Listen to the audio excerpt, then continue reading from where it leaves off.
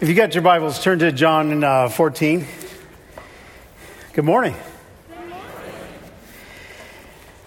Well, we're picking up where the story has taken us, and we are in the upper room with Jesus. And if you remember, Judas has left as part of the betrayal, and Jesus had the conversation with Peter, prophesying that he would be denying him. And that whole thing sets up the very beginning of this chapter and what it says right off the bat. So we're going to look at verse 1. Let not your hearts be troubled. Believe in God. Believe also in me. And so Jesus starts right there saying, let not your hearts be troubled. Now, it's pretty obvious that at this point in time, their hearts are troubled. This is a fascinating thing. I'm a brilliant scholar, but just by being able to look at what Jesus says there, you can see this picture of the fact that Jesus stops and says to them, don't be troubled. The only reason he would say that is because they are troubled, that they're wrestling with things. And what they're wrestling with is the fact that the Jews want to kill Jesus and they keep fleeing from him, or fleeing from them, and that Judas himself, they weren't even sure it was Judas, but as he dipped the bread, he says, the one who I give the bread will betray me. He's talking about betrayal. He's talking about the fact that he's going to leave and they're not going to be able to follow, but he's going to leave them. They're bummed about that. And then, as we heard Tim last week talk about that whole thing where their rock star, Peter, is going to deny him 3 times before morning comes. So at this point in time, they're kind of bummed. This whole thing is not finishing the way they thought it would. It's actually feeling like it's disintegrating a little bit. And so as they get all of this news, Jesus is not ending on a high note in their mind. And so at this point, their hearts are troubled. And then Jesus does this thing where he says, let not their hearts be troubled, as if that's going to make it all better. Oh, let not their hearts be troubled. It's like saying if you're hungry, oh, be filled. And leaving it at that. And it's like, wait, that doesn't do anything for me. Give me a burrito or something. That might help me. But to just say those words isn't enough. And if we think that that's all Jesus does is say words, then we stop right there. But what we have to understand is what this passage does from verse 1 to verse 14 is it literally is Jesus giving the answer for why their hearts should not be troubled. And in order to understand this, we've got to get into the minds of the disciples for just a second. They've got all this bad news going on. They're wrestling with all the things that aren't going the way they thought they would. Most of the time that we're discouraged, that we're sad, that we're distraught, it's because we have an imagination in our mind the way the world should be. And when the world goes any other direction than that, we start to lose hope. We start to get upset. It spoils our day. It ruins our mood simply because this was our expectation. And when our expectation wasn't met, things go down from there. So the disciples, they're looking at it and going, Jesus is awesome. We hooked up with a right rabbi. He's a wonderful teacher. He does these miracles to boot. He might even be king someday. This is awesome. We get to be his disciples. They're all excited by that right up until Jesus says, yeah, I'm leaving and you guys are going to make a mess of things for a little bit here. So they're looking at their expectation and going, that isn't what our expectation is. And their hearts are troubled because of that. So that's what they're feeling. But this idea of expectations, you might look at it and think, if these are the expectations, and if in the end, Jesus is saying, don't let your hearts be troubled, what we do oftentimes is we lower our expectations. So I do this all the time with sports teams, that if I look at it, sometimes I will look at a game and I will wait until the game's over, watch and see what the score is. And if the team wins, then I might watch it. But if my team loses, I lower my expectations. And so like from Seattle, it was the Mariners in baseball.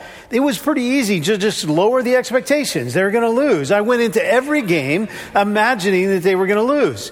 We do that, and we do that with Jesus, and we do it with God. And this is what starts happening is they've lowered their expectations. Their expectations are misplaced. They saw Jesus doing one thing, but the concept here is that their expectations are not too high. That's not the problem. They don't need to lower their expectations to catch up with Jesus and to be okay with him. That literally Jesus is doing just the opposite. What Jesus is about to do here is he is about to raise the bar. The problem with their expectations is they're not high enough. When they look at Jesus, they have an idea in their mind of who he is and what he's going to accomplish for them. And Jesus is doing a whole other thing, but they're disappointed that he's not doing this thing they had their expectations set for. That's what happens next, is Jesus meets them there in this situation where their hearts are troubled because of what Jesus told them he was about to do. They're upset about it. And he turns it around and stops and says, let not your hearts be troubled. And what he does next is he teaches truth.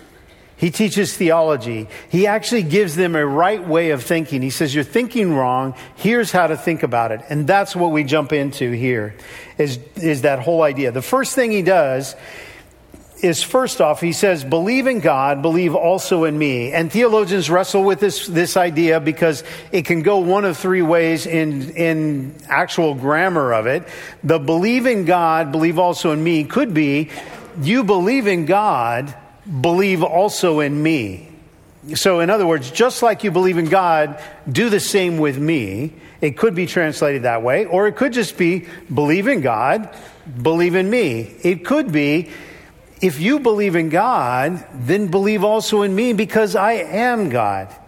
But all three of those, there's not enough in the grammar to tell us which one's which. What we know is the common thing that he says is, believe. Believe me. Believe me. If you've been following me and you trust me, believe me. Don't be troubled in heart, but actually believe me. And then he begins to lay out some more truth. The first one in verse 2 is, in my Father's house there are many rooms. If it were not so, would I have told you that I go to prepare a place for you? And if I go and prepare a place for you, I will come again and will take you to myself, that where I am, you may be also. So here, he suddenly makes a shift and he talks about his Father's house. And we get the picture of heaven pretty quickly. Whereas the Father, he's in heaven. He talks about going to the Father's house. And this idea of what heaven is in our mind is that we begin to have a picture of golden streets and pearly gates, right? Revelation 21 paints a pretty clear picture of heaven. And if we take that picture of heaven, we've got some great things. We've got a city that the country of heaven, it talks about in Hebrews, and it says that the saints longed for a better country. And then it says that in that country was the city of God, which is the New Jerusalem. 1,500 miles long by 1,500 miles deep by 1,500 miles high. Now, the high part has always got me baffled because we live more on a dimension right here on flat. And so it's like, are there just like a lot of bunk beds? What is that with heaven when it's 1,500 miles high? The city is massive. To put it in perspective, that's 1,500, not square miles, cubed miles. And what we're talking about when we talk about a city like London is we're talking 140 square miles for a big city like London. And this is 1,500 cubed miles. It's incredible the size of it. It's incredible the scope of it. When John sees it in Revelation 21, he is fascinated by it. He is in awe of it. The jewels on the walls are jasper. The gates are made with pearl. There's an angel at every gate. But Jesus is not actually trying to sell you heaven. You know how I know that? Is the description of heaven I gave you is from Revelation 21, not from John 14. He actually says nothing other than the fact that he's preparing a place for us there. And this concept actually builds on the idea that if your family has a home and it has property, you're like farming, ranching, that kind of thing, that when you went out and if you were a man and a boy in that family, a son, you would go out and find your bride and get married, and that literally your dad would let you build onto his house your own home. So you would add a room onto the house so that the family would stay together, continue to take care of the property. So you can find these houses in Israel, in the Middle East, where families just simply add on because the son went out and got the bride and came back and added on a room. This is what's happening when he says, I have gone to prepare a place for you. And properly translated, it's not mansion, it's actually room. But that idea is what Jesus is talking about. I am going to go and I'm going to bring the bride back, but before I do, I have to actually have a room ready to bring you back to. So he's talking about that. But he doesn't sell heaven. What he sells isn't the place, it's the person. It's the person. Now listen to this. In my Father's house are many rooms. If it were not so, would I have told you that I go to prepare a place for you? And if I go and prepare a place for you, I will come again and will take you to myself. The whole reason being that where I am, you may be also. That what he's saying is the whole reason for doing this is so that I can bring you to be with me. In fact, the idea that I am going to prepare a place for you is the idea of what is he about to do. He's going to actually die on the cross. That his death, his shed blood will actually create a way for us who are sinful and flawed can actually come before a holy and righteous God. The preparing the way is actually him dying on the cross, so that we can be in heaven with him, so that he will return and take us to be with him. But this becomes the question. 2 weeks ago, Darren was talking about Judas betraying, and he gave the question, who's your Judas? Who might have betrayed you in your life? And he asked the question, who's your Judas? And then last week, Tim comes up, and he simply stopped and he was talking about Peter and the denying, and he used the phrase, who's your Peter? Well, that teed it up really great for me. I get a rock star instead of these other two, and I get, who's your Jesus? This question lays right here in the thick of it. Who's your Jesus? When you think of heaven, are you more excited about the streets of gold and about the beauty that it might be? It's an awesome place. It's really cool. That's going to be great. But that's not what Jesus tries to sell here. Jesus actually says, because I am going to prepare a place for you, I will come back and take you to myself that we can be together. And the question is, who's your Jesus? Do you get more excited about heaven and less about Jesus? Or do we get more excited by the fact that we actually have this opportunity of being in the presence of Jesus Christ? That's the first one that he lays out.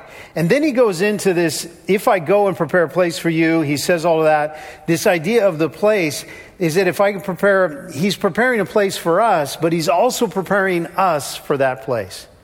There's work to be done in us before we can even be there. And that's the work that he's going to do. Then he switches it around and he says this, and you know the way to where I'm going.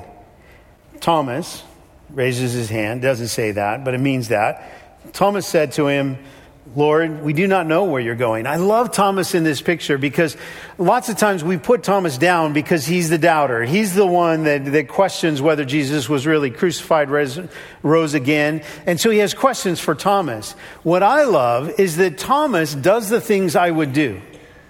Thomas stops and asks the question, wait, you said, and you know the way I'm going, I don't know the way.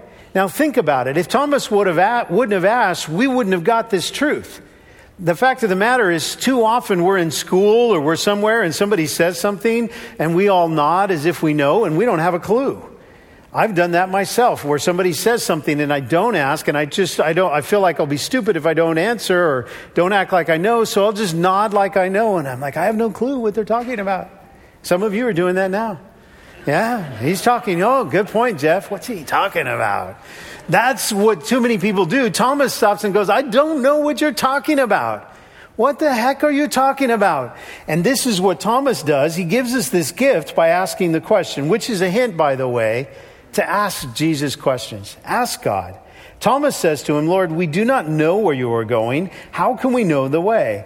And then Jesus comes in and gives this verse that so many of us know by heart. So Jesus says, I am the way.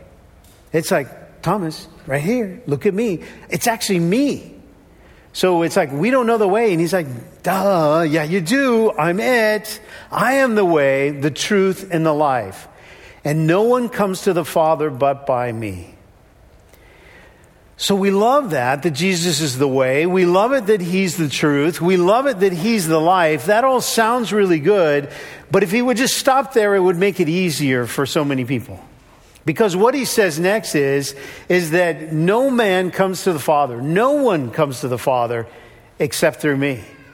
He suddenly jumps to this exclusive claim that says you can't get to heaven, you can't get to the Father, you can't get there apart from me. And that sounds arrogant. The world says that. The world says of our faith that Christianity is an arrogant faith. It says it's the only way to God. Well, that's exactly what Jesus, who is God, said. He said it just that way. And the world comes in and says, I don't know if I want to believe in a God who only has one way to get to him. So let's talk about exclusivity just for a second, because the way this lays out is similar to anything else in our life and to a lot of things in our life. So, for example, when I lived in Seattle, there was a guy that lived there right on the shores of Lake Washington. His name was Bill Gates. And Bill Gates, some of you might have heard of him. Bill Gates had some money, a lot of money, and he had a really fancy house, and you couldn't really see the house. It was covered in trees and had a fence around the compound, that kind of a thing. But there was one particular point that if you're driving across the bridge over the lake, you could look over and you could see right where his boat dock was and boats and things like that. And it was Bill Gates' house, as much as I ever got to see of it. But if I decided I wanted to see more, all I had to do was just go walk into the house, right? Yeah, that's not going to happen. I can go knock on the door and I wouldn't even get past the front gate. They wouldn't let me on the property. It would be exclusive that no one would get on the property except for those who Bill Gates determined he wanted on his property.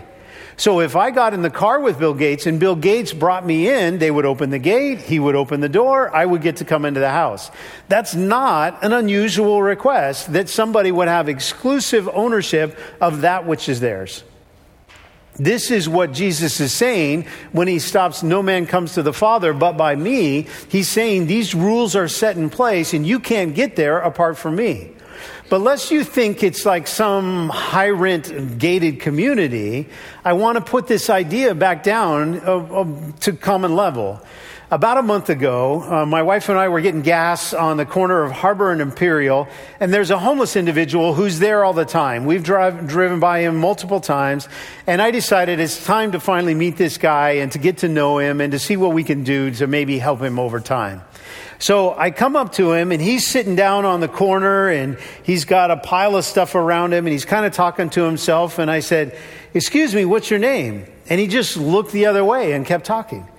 And now suddenly I'm like, all right, now what do I do? Except that because I used to work with the homeless, I realized that I'm kind of placing myself in a different position. So I simply get down on the sidewalk and I get next to him, right in front of him. And I just say, "Hi, I'm Jeff." And I took his hand and I shook his hand and I said, "What's your name?" And he says, "Eric." And I said, "Eric, where are you staying?" And he pointed where he was staying and we began a conversation. Now, the fascinating thing about this is that Eric simply looked at me when I was standing and said, "Look, if you're just going to walk by and stand there and talk to me, I don't want to deal with you. But if you're going to stop and engage with me on my terms, then I'll talk." That even Eric, in his position where he's pretty much lost everything, he still has parameters and he still has concerns. And he goes, "The world works this way for me." All of us do that. We have certain ways that these are our terms. Well, here's the terms for Jesus. No one comes to the Father except through me. But it's not just a restrictive tone that he's saying nobody gets to come except you come through me. He's saying that you can't be in the presence of an almighty, holy, righteous God unless your sin has been covered by my blood, and therefore you are made holy. Then you can be in the presence of the Father. You can't get there apart from the price I'm about to pay. The way I'm about to pave, the thing I'm about to do so that we can indeed be with the Father. What's striking about this is that Jesus is the one that's suffering. Jesus is the one going through difficult things right now. He knows what's about to happen. He knows he's about to be betrayed. He knows he's about to be arrested. He knows he's about to be whipped. He's going to have a crown of thorns thrust upon his head. He's going to drag across through Jerusalem in shame, and he's going to be crucified, taking on all of our sins and be separated from the Father. This is all about to happen to him. He has reason for his heart to be troubled. And you know what he does during that time? He comes up to the disciples to encourage them and to comfort them and care for them. Do you remember when we were talking about the washing of feet, that Jesus washed their feet? None of the disciples offered to wash his feet. What's wrong with that? Why is it that we just think so much about ourselves and our own needs that we miss the point of what's happening? The disciples are at the same here. Jesus is about to undergo just incredible pain and suffering, and they're concerned because our expectations are not quite being met the same way. This is the story as it starts. And this exclusivity thing is not just with the world, it's with all of us. This problem that we kind of want God to be a certain way. So we talk about designer gods. That literally we, the created beings, begin to stop and go, I don't know if I want to believe in a God who acts this way or does this or doesn't do that. And so we decide, I'll come up with a God who will be better, which is a terrifying thing. I've seen some of what you guys make, and it's not necessarily good. That if we stop and look around at what this world is, it's filled with sin, it's filled with brokenness. And for us in that state to start to design gods, it becomes pretty problematic. That if I were God, I would do things this way. And we're most of the time wrestling with this because we have certain things we bring to God that we think he's supposed to do for us. For example, if we have something broken, we think he's going to fix it, like he's some kind of holy plumber. If we are financially strapped, we go to him as a banker to somehow settle our finances. If we're in a position where we need advice, we need wisdom, we call him as if he's an attorney and he's going to give us advice. If we're sick or somebody in our family is sick, we call him as if he's a doctor, and that's what he's there for, is to heal. We place all of these labels on him because that's what we want. That's what our desires would be.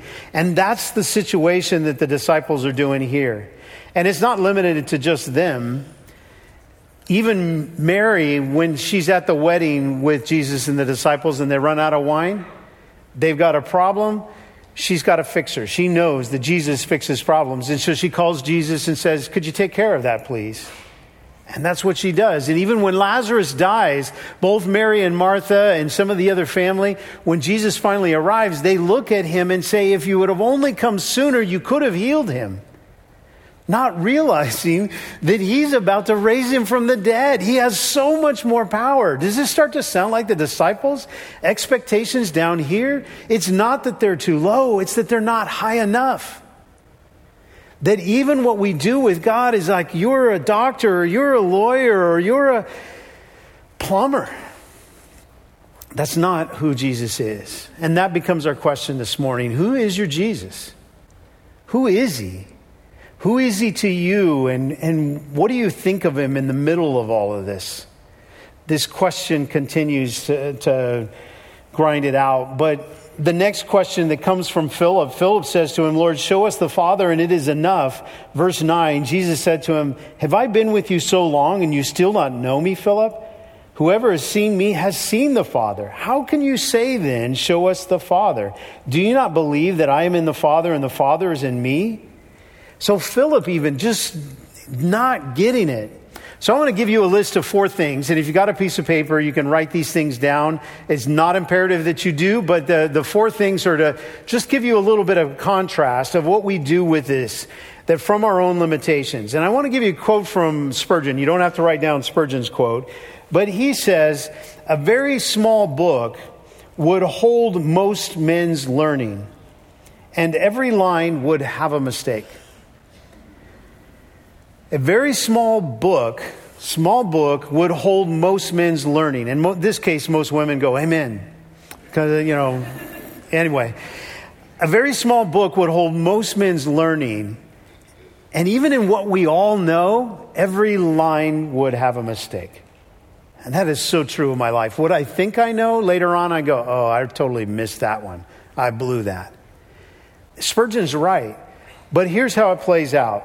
4 areas that our limitations kind of get in the way and why we shouldn't be designing God. But number 1, it's simply a lack of understanding. We just don't get so much. There's so much we don't know. Number 2 is that we have physical and spiritual shortcomings. There are certain things I just can't even do physically, and there are certain things I can't do spiritually. Physically, I want to do the things that I would just be strong and buff or fast or have endurance or whatever it might be, but my body just won't do all those things. And spiritually, I have the same thing, and where my will, my spirit, I want to do certain things, and I find myself doing the very things I don't want to do. We can remember Paul in that. And then the third one is flawed expectations. This is what we're talking about with the disciples, where we have certain expectations of who God is and what he's going to do, and we put it out there, but because of misunderstandings and the lack of other things we have, even our expectations are off. And then finally, number 4 is selfish, sinful nature that chases after its own desires. That's what motivates us most of the time on our choices. Now, here's why I wanted you to write them down. If you've got them there, and I'll go through them one more. Lack of understanding, physical and spiritual shortcomings, flawed expectations, and selfish and sinful natures and desires. The reason why I wanted you to write them down is because what I want you to do is right next to them is I want you to have a perspective of who God is and what he says about himself. The first one, misunderstanding. This whole time of the lack of understanding, what does he know? Everything. He's omniscient. And then the second one, when it comes down to physical or spiritual shortcomings, he has none. He is omnipotent. He is all powerful. And then the next one of having flawed expectations, he doesn't have any flawed expectations. His expectations are perfect because he's omnipresent. He's been there. He's already seen it. He knows. And finally, this last one where we have selfish and sinful desires, here we have a God who's selfless and filled with love. The contrast of the two are complete opposites. It's why we shouldn't be in the business of designing gods and telling God how he should be and recognizing who he is. And this is what Jesus is doing. He's saying, this is me. And we sit there with Peter, with Thomas, with Philip, a little bit confused about the whole thing. But last illustration on this, and then we're going to jump into the tougher part of the passage. There's a little thing called an Echo Dot. It's Amazon's way to spy on you. You buy one of these, and then they can listen to everything you want. Then they'll put it on your feed, that kind of stuff. But you can talk to an Echo Dot. Basically, it's Alexa. How many of you have one? A few of you. Some of you might have a Google one that does that. But basically, you can talk to it, and it answers back. It can do certain things for you. We just got one. It was a gift to us, and somebody gave it to us with some light bulbs. And the idea was, we have this Alexa now, and the Alexa sits there, and you can talk to Alexa. And so they bought us this light, and the light has a smart bulb in it. And then what happens is, I have grandkids living in my house right now, so I want them to think that I'm magic. And so I walk up to the light, and I say, Alexa, turn on the light. Poof, the light comes on magically. And the kids are like, oh, how did that happen? And then Alexa, turn the light off, and the light goes off. Alexa, turn the light blue, and the light turns blue. Alexa, turn the light pink, and the light turns pink. Alexa, turn the light red. And so I'm feeling wonderful in all my power. This is great. But then guess what the grandkids want to do? Papa, can we try it? Can we try it? Yeah, go ahead and try it. So they run over to the light. Alexa, turn the light pink. And nothing happens. Alexa, turn the light blue. Alexa, turn the light green. Nothing. Because Alexa's over there. They come and they talk to the light because whenever something happened, the light would go on and off. The light would change colors. And they were talking to the light and not to Alexa. I still haven't told them. No, they figured it out on their own. But here's the thing. We do this with God. We are so into what he's doing that we actually look away from who he is. We're fascinated by the fact that he can turn lights blue or green or pink, when the reality is it's the person of Jesus that matters. It's not the works that he does, it's who he is. The miracles that happen in the New Testament are wonderful, but that's all they are, as miracles. What he's doing, his purpose on earth, isn't to do a magic show. It's to actually come save us. It's to actually come die for us. It's actually to make a way so that we could live for eternity with the Father and with the Son. That's the whole point of this. But here comes the problematic passages. We're going to jump to verse 12. Truly, truly, I say to you, whoever believes in me will also do the works that I do, and greater works than these will he do, because I am going to the Father. Whatever you ask in my name, this I will do, that the Father may be glorified in the Son. If you ask me anything in my name, I will do it. Now, I don't know about you, but I can read those verses and I can say, greater things than you, Jesus? I don't know about you, but I don't see that. He fed 5,000. Well, I did used to work at food service at Hume, and we fed a lot of people, but not that same way. Walk on water, heal people from blindness, turn water into wine. When we start talking about these things, you look at it and say, greater things than these will we do? And I look at it and go, yeah, I don't see that. And so you know what I do? Is I lower my expectations. I bring it down and I go, it must mean something else. Now, trust me, I'm not saying that it's not just about faith. You need to have more faith. And the reason you haven't done greater things is because you don't believe. We're going to talk about it in just a second. But this verse actually becomes problematic for most of us. We wrestle with it. And the one right after it is not much better. When he says, whatever you ask in my name, this I will do, that the Father may be glorified in the Son. If you ask me anything in my name, I will do it. Like some kind of genie, if we just rub it, that Jesus is there to say, I will do it. I will answer any of your prayers. Just ask, I will do it. So many of you know that we lost our son-in-law a few months back, and we were in Colorado with my daughter and with him as he was fighting for his life. And in the process, our youngest daughter, who lives in Tennessee, she was getting updates on the entire situation. And as she would hear the updates, they progressively got worse and worse. And as the situation got more desperate, she told us she went into her room, she got on her bed, and she began to cry out to God. And she began praying with all the earnest faith that she could have. She cried tears, she cried out loudly, she cried in every way she could to God to say, God, please don't let this happen. And then Cody died. So where is God in that? That if she comes and says, this is what I'm asking for, then why isn't greater things? And if you say I ask anything and I've asked it, you're not answering my prayers, then what is this passage about? And I don't know, Darren's out of town, and so we're going to close with that. And it's just going to... Why does he give me these passages and then leave town? I don't know. But anyway, no, here's the deal.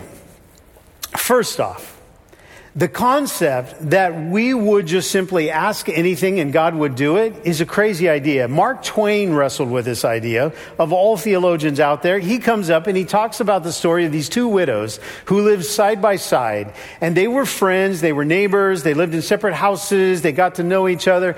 But at night they would go home and they would go to bed. And one of the widows, she had a cat because she had lost her husband, she didn't have any children, and she just felt alone. So she got this cat, and the cat was like family to her. She loved this cat, and the cat was really cuddly and would always be there for her, and this was wonderful. But at night, she would put the cat outside because the cat would keep her awake.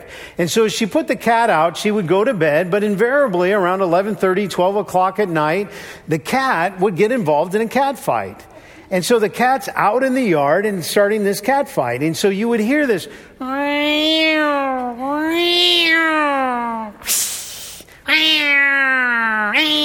That's cat. I know it didn't sound like a cat, but that's in my head. That was perfect. But that's what the cat's doing. And she's laying in her bed. She wakes up, she hears this cat fight, and she stops and she says, oh, Lord, I just thank you so much for this cat and the gift it is to me. And Lord, as this cat fight goes on, I ask you to protect my cat, keep my cat safe tonight, because you know how much that cat means to me. And then she cuddles up in the covers because she's taken her burden and she's put it onto the Lord. God's going to answer that prayer. Meanwhile, her neighbor, who's had a hard time sleeping of late, because every night, right around midnight, there's a cat fight right outside her window. So she stops and she prays, oh Lord, you know how much I need my rest. Please let me get this rest. I need it. I have a busy day tomorrow. Lord, would you please kill that cat tonight? So here's God held hostage by this honest and good desire, and by this honest and good desire, but they conflict, and they can't both be that way. You see, when we stop and we come to God and we think that these verses are a carte blanche credit card for us to go do whatever we want, we've missed who Jesus is. We've understood everything about who he is. And we come to him as if, hey, will you turn the light blue? Will you turn the light green? Will you do the things that I want that will entertain me, that will make me feel better? And Jesus says, I'll tell you what will make you feel better. The Father's will. And you know what the Father's will is? That we would be one with him. That we would actually be in presence with him, that God himself would be together with us. The disciples had it at this moment and they didn't even realize it. They're having this conversation with Jesus. And do you know what it would be like if today, right now, through the roof, the voice of God just boomed out? EV Free, oh, I can't do that. EV Free Fullerton. This is God. And it was deeper, better voice, whatever, more powerful. But if God spoke to us verbally, audibly, would we not treasure that completely? Would that not be awesome that we would hear the audible voice of God communing with us, wanting to talk with us, that he might call us by name? How wonderful would that be?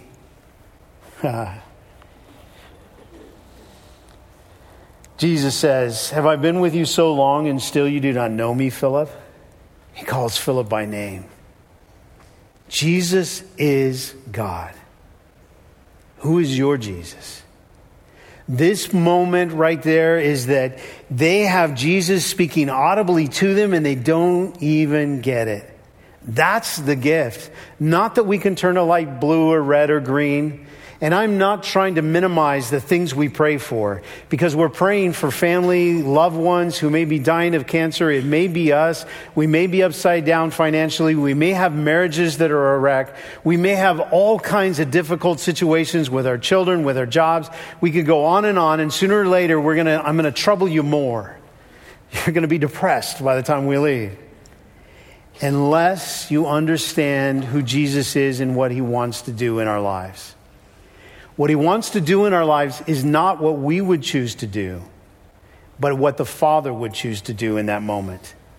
We have the list of our shortcomings, and the Bible is nothing but a great list of his strengths and everything that he's doing. The problematic promises listed here are greater things than these will you do. Ask anything and I will do it. I think, I would ask great things then. I will ask to end world hunger, to stop the problems of poverty, to heal all the different health issues that are going on in the world. But I get about that far in my nobility slides, and then I'm praying that, Lord, would you please just get a break in traffic? Could you have next weekend, my son is getting married, my youngest son, and would you have good weather? And my noble things go by the wayside pretty quick, and I'm suddenly asking for things that just serve me. And in this moment, as this whole thing lays out, verse 10, do you not believe that I am in the Father and the Father is in me? The words that I say to you, I do not speak on my own authority, but the Father who dwells in me does his work. That Jesus, who has been with the Father, who knows who God is, knows who God the Father is, Jesus himself says, even the words that I say are words that are God speaking through me. Not the words that I might choose, the words the Father chose. This question is a question of obedience. Would we give our life to God and say, God, do what you will with my life? Or do we come to him and say, God, do my will? This is what Jesus is about to do in the garden, this very prayer. Father, I pray that this cup would pass from me, but not my will be done, but yours. I love that prayer because he still prays his desires.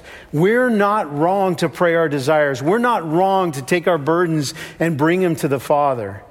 But we have to bring them to the Father understanding that at this moment, I don't want two widows with a cat or without a cat to make the decision.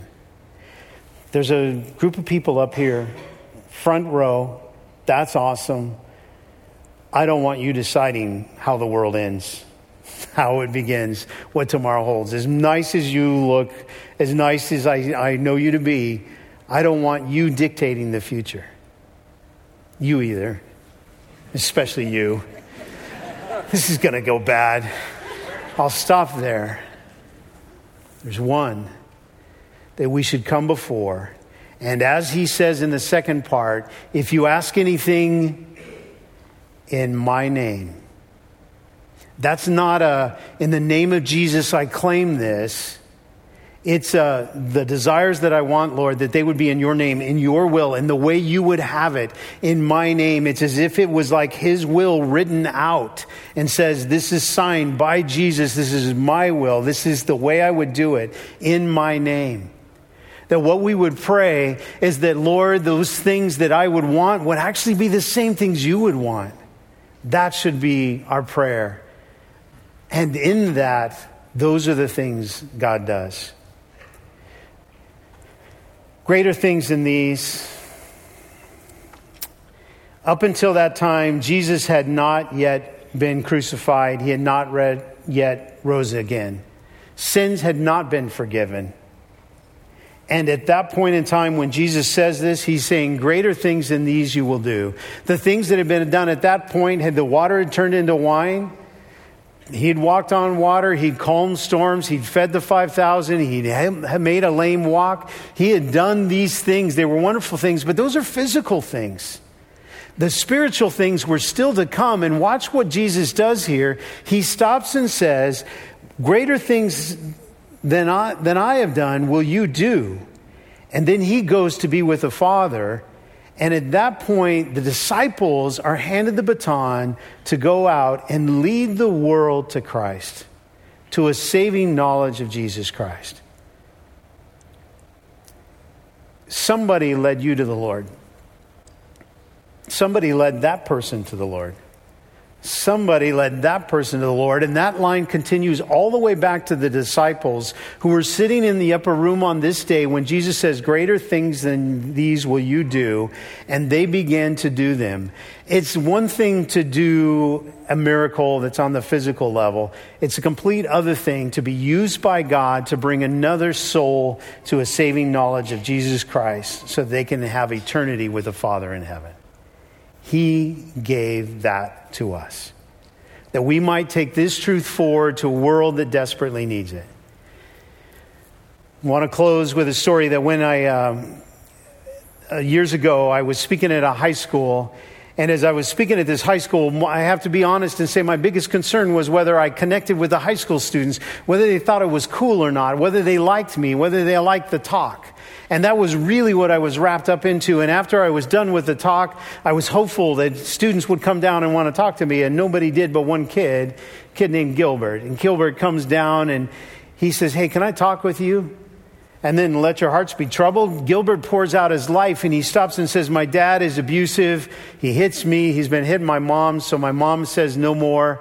She's getting a divorce. We live on a dairy farm and we have to move. In order to end this with my dad, we have to move. So I'm losing my home. I'm losing my room. I'm losing my dad. I'm losing everything. But what you were talking about today, could you tell me more about Jesus? And that day, I got to lead Gilbert to the Lord. And I shared the gospel with him.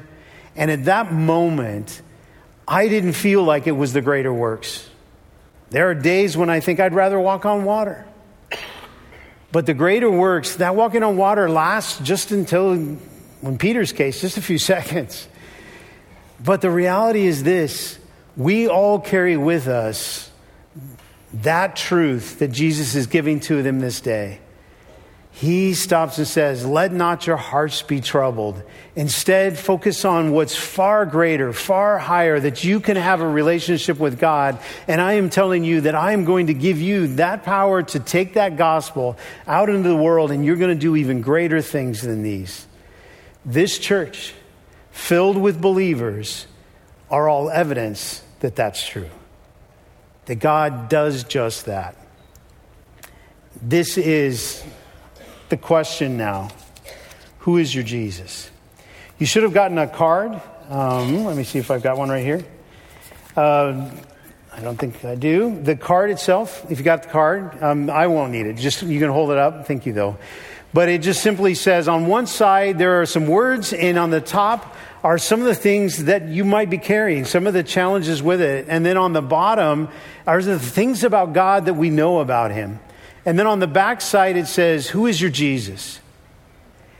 And we want you, as we go into this next song, is it's going to be talking about this very issue and the burden that comes with it.